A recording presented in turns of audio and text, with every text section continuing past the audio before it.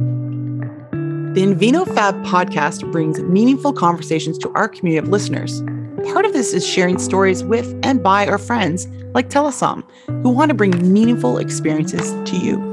At Telesom, we're on a mission to create meaningful work for sommeliers, meaningful connections for wine lovers, and to change the face of wine. For this season of Invino Fab, we're honored to raise a glass with sommeliers who want to share their wine secrets and knowledge with you. For this season of Invino Fab, we're collaborating with Telesom to fill your cup and your ear with sommelier stories, uncorking the wine tales.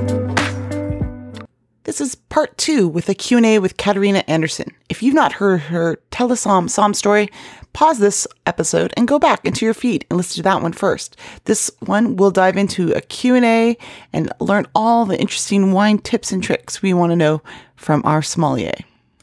What is your favorite food and wine pairing? I really liked Verdecchia, and Verdecchia is a white wine from Puglia, and mozzarella.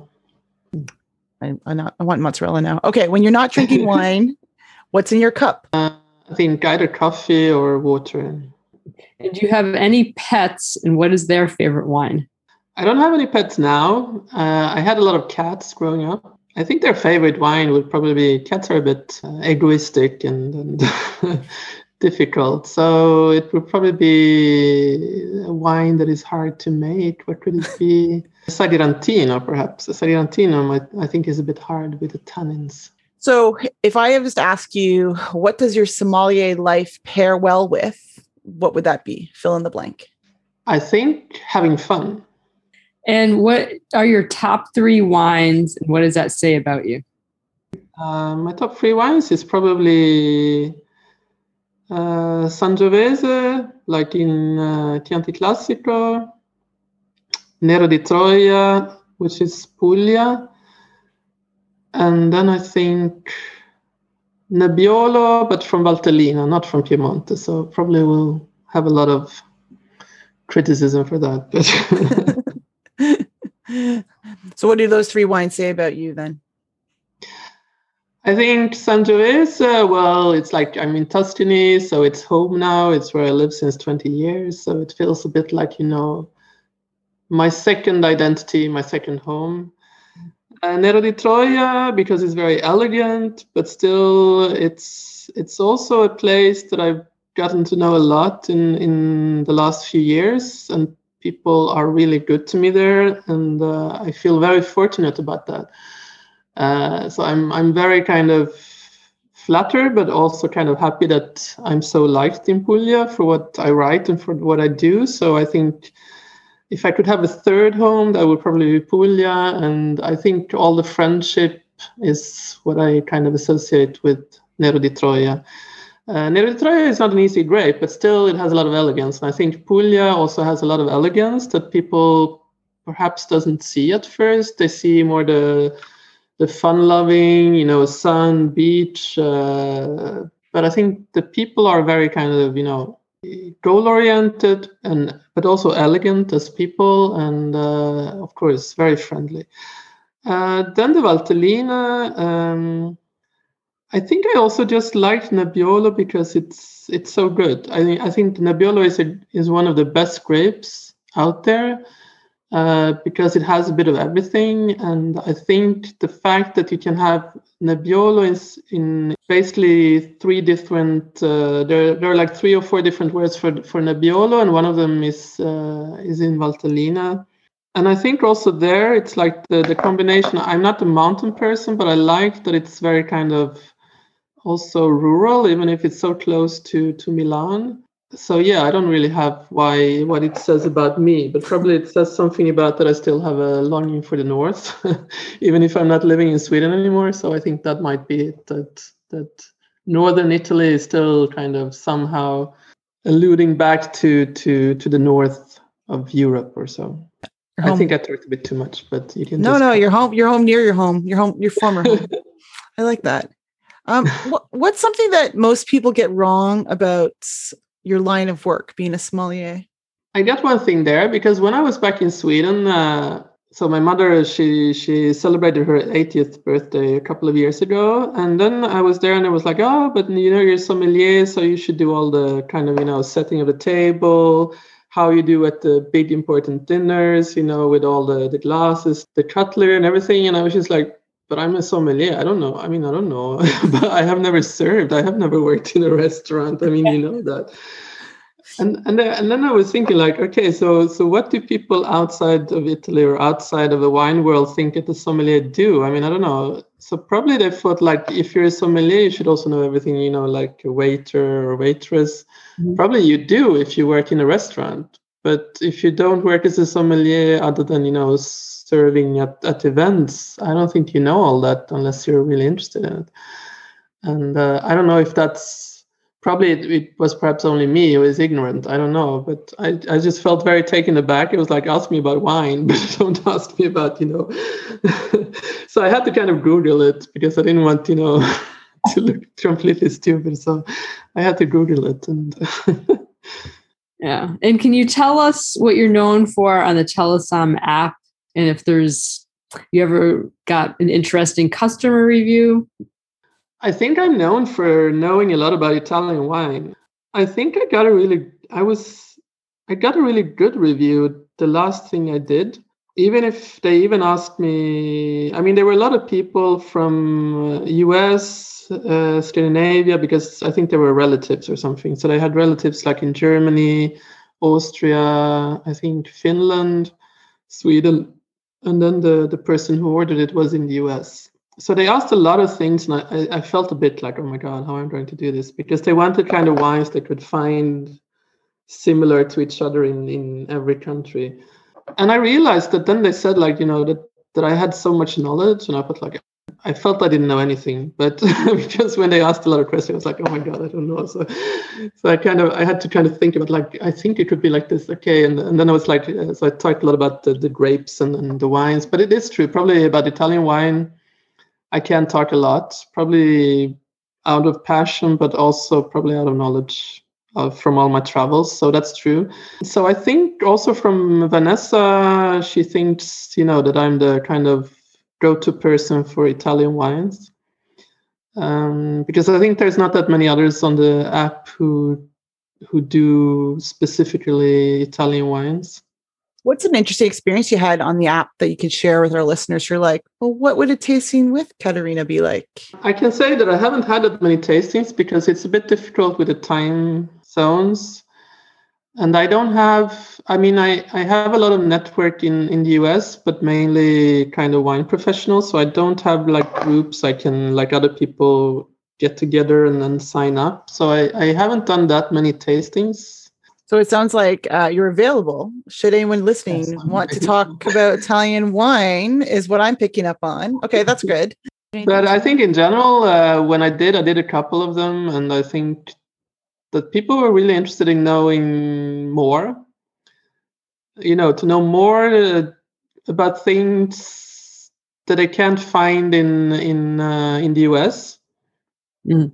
And they like to know more also about like the region the wine is from, not only about the wine, but also like, how the people are, the history, the traditions. So I think that's what they asked me a lot about. Great. Now, I was just wondering if you had any wine facts that you maybe, and you have a lot of knowledge, so I'm sure there's like something in there that you'd like to share about, whether it's the region or things that people don't know that sommeliers do. So is there anything like this is kind of like the myth busting or debunking or taking the snooty out of sommelier, I guess, is the idea. So is there anything you want to like share with our listeners about a random fact that you learned?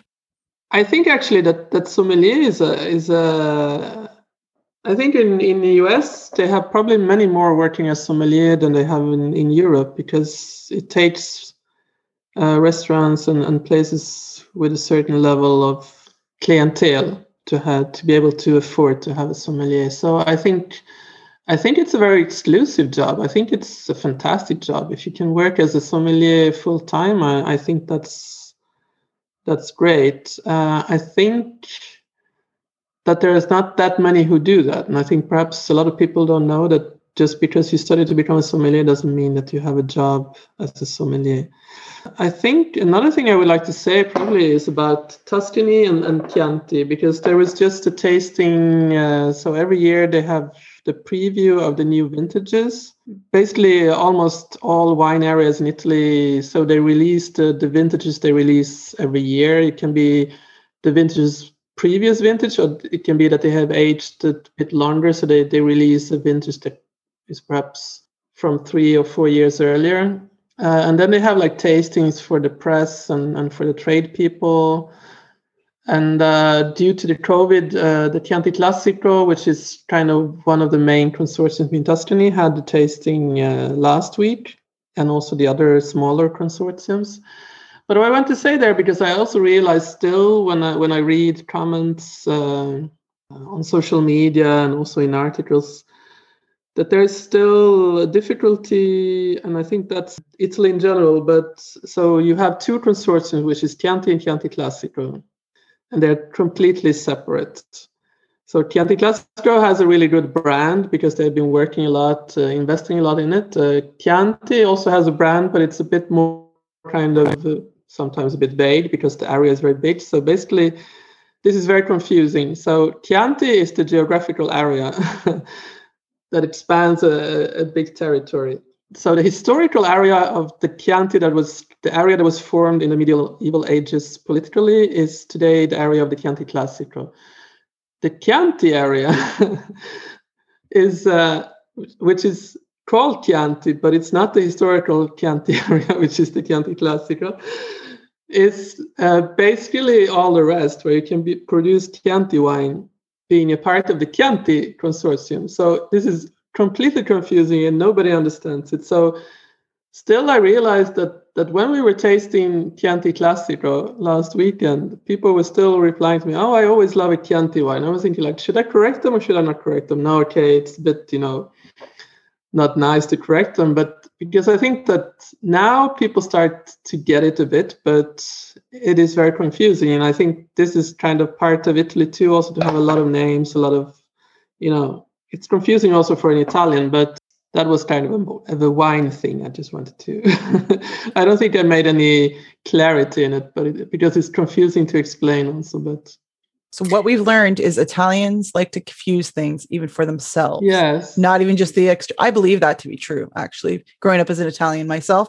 What the wine that has the rooster on it? That's the Chianti Classico, yeah. Okay. I don't think they want to confuse. I think they just get so into their passion, so they kind of... Okay, so let's break it down. If you're drinking a Chianti, it's not really from Chianti. Is this true? It's from Tuscany, but it's from the outer part of the Chianti area, but it's not from the historical Chianti area. So the historical Chianti area that was set up by the Medici family in the medieval ages, or even before the Medici family, I think, was called the Lega del Chianti, and then thus the area was called Chianti. And today that is Chianti Classico with the black rooster. The rest of the area, which can be everything from Pisa to Arezzo to Siena. The part of Siena that is not, it can still be also a bit almost bordering to the Chianti Classico area, is Chianti. So it's a completely different consortium. It's very confusing. Yeah, this is why I'm coming to you as the expert in this area. No, this is great. So it sounds like a lot of your work is interesting because you wrap in history yourself as a PhD in history, and you're kind of translating not only in language, but in wine talk to folk. Are there any kind of like things you go to learn more about this in your ongoing quest for knowledge for Italian wine? So I try to... there's always a lot to read, but there's also, I try to read as much, not only about the wineries, but I also try to read kind of course, newspapers and journals. But I think another thing is also to talk to people. So, sometimes when I don't understand a thing, I kind of ask someone I know, like an enologist, because sometimes you need to hear it, because even if I read it, I might not understand what it means, practically. But yeah, there's a lot to And I realize also here that there's a translation also, a cultural translation. And I was actually talking about this the other day. I mean, he's one of the main, I think, well-known journalists in Italy, Giampaolo Di Ravina. He has written several books. And we were talking because I think he's writing a book on a future book on the language of wine. And I also listened to the Wine Writers Symposium. And I think this is actually an interesting thing to culturally translate wine, because so at the Wine Writers Symposium, they were talking, about the history of wine language, but from an English and Anglo-Saxon point of view. And I think, as somebody here said, but then, some of the wine words are born in the English, but the concept is born in Italian or in Italy or in France. And now, for example, they make wine also in Sweden and in Norway, where, until 20 years ago, a wine language didn't exist because nobody made wine in those countries, which means that when I was still living in Sweden, there didn't exist a word for winery, like, the wine cellar where you make the winery, which now I've learned they call like the how do you say, the factory of wine. Interesting. That's but for really me, it's very strange because, okay, a factory, like also in Italian, fabbrica, like they told me, can also mean like, a workshop in some sense, but it's also a bit more, have also the more industrial connotation. So I think language is actually interesting. And I think there's a lot to study. And I think I try to understand, I think that is actually a point. I think I try to always understand, so how Americans or how UK people, how they're talking about wine. And sometimes, so most of the part, I understand them as I understand the Scandinavians. And sometimes I don't, because sometimes I realize I'm so in how they think here that it becomes, but then, you have, so it's interesting. I don't know. Probably you have to be a vehicle of translation of, I don't know. Yeah, it's kind of like traveling the wine lands also lends you to the language, but it's also wrapped in culture. And these are words and things that we've taken for granted of and co-opted in different parts of the world, I'm guessing. But so that's fascinating to hear, because when you say workshop, I'm like, we're also working out the problem right now. We're workshopping the problem of language, and it's the crafting, like, so how we use language is so interesting. So I love that you're making that available in this mode and modality, virtual now. And so, and also writing about it and streaming about it, because I think there's so many different like layers of wine. So this wine has lots of legs, I guess. I don't think there's like one way to look upon wine. I don't think there's one kind of wine to like. I think everybody can like wine, and it's okay. I mean, okay, like somebody told me like, okay, but you have to still, it's still important to study and have knowledge. And I said, and I think that's of course important, but everybody doesn't need to be super knowledgeable about wine. It's also important to just like wine, and of course I have to read up more, like, I read a lot, but as I said, I also like to listen and, talk to people and try to understand, but it's not like, everybody have to do that. And I don't think that you have to describe a wine according to these parameters that has been kind of constructed for sommeliers. Because that's also a sort of language that is more mechanical, that didn't exist, I guess, up until, I don't know, the 60s, 70s, or 80s, when it became more kind of a formal, professional form of expression. And I think there is also the fact how you rate wines, that you do lists of wines, top lists of wines, so that the first on the list is the most expensive wine. And I was like, why would because it's top of the list, probably because out of marketing reasons, right? There's a lot of factors that goes in. It's probably a really good wine, but there's also a lot of other factors, in my opinion, that goes into why it's number one or number two or number three. So why does it have to be more expensive than, I mean, I understand that it has to be more expensive. I'm not saying that, but I think there's still a lot of things to think about. And I think also that you can describe a wine with simple words, with your own thoughts, without having to follow a kind of, a sommelier list. Of course, you have to follow those parameters if you do wine judging or if you do kind of more formal tastings. But if it's more to enjoy wine, even if you're at a tasting with a group, you don't have to be that formal, in my opinion. That's great.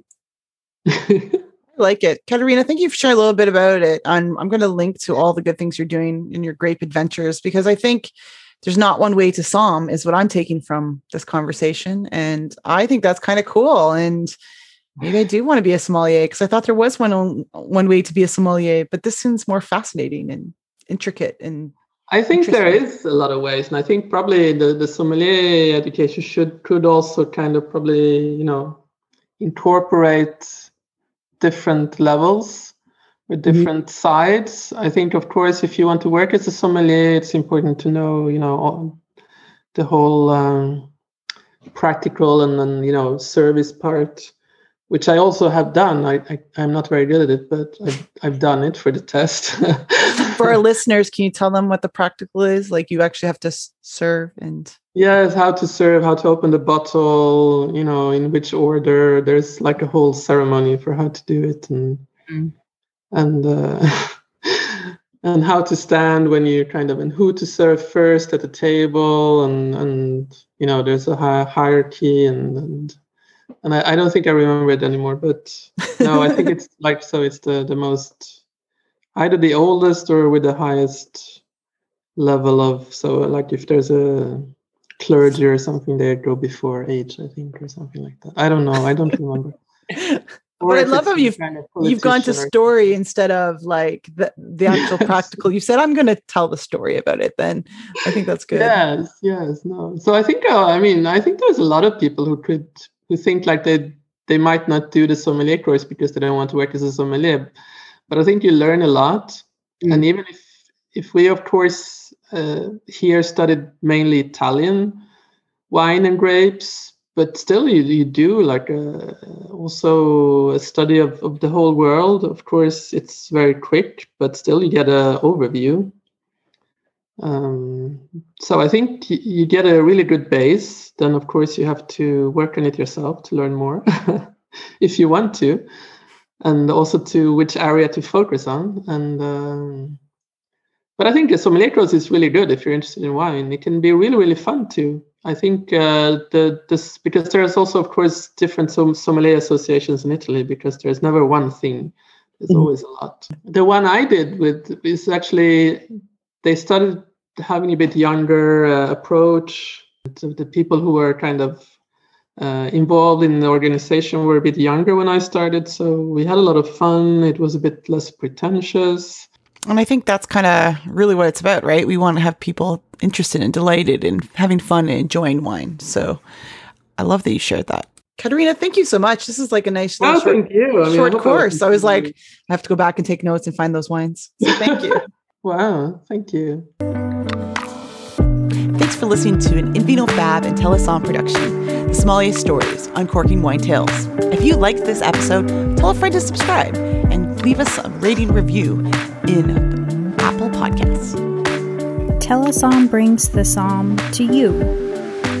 Check us out online at telesom.app or on Instagram at telesom.app. We can't wait to meet you.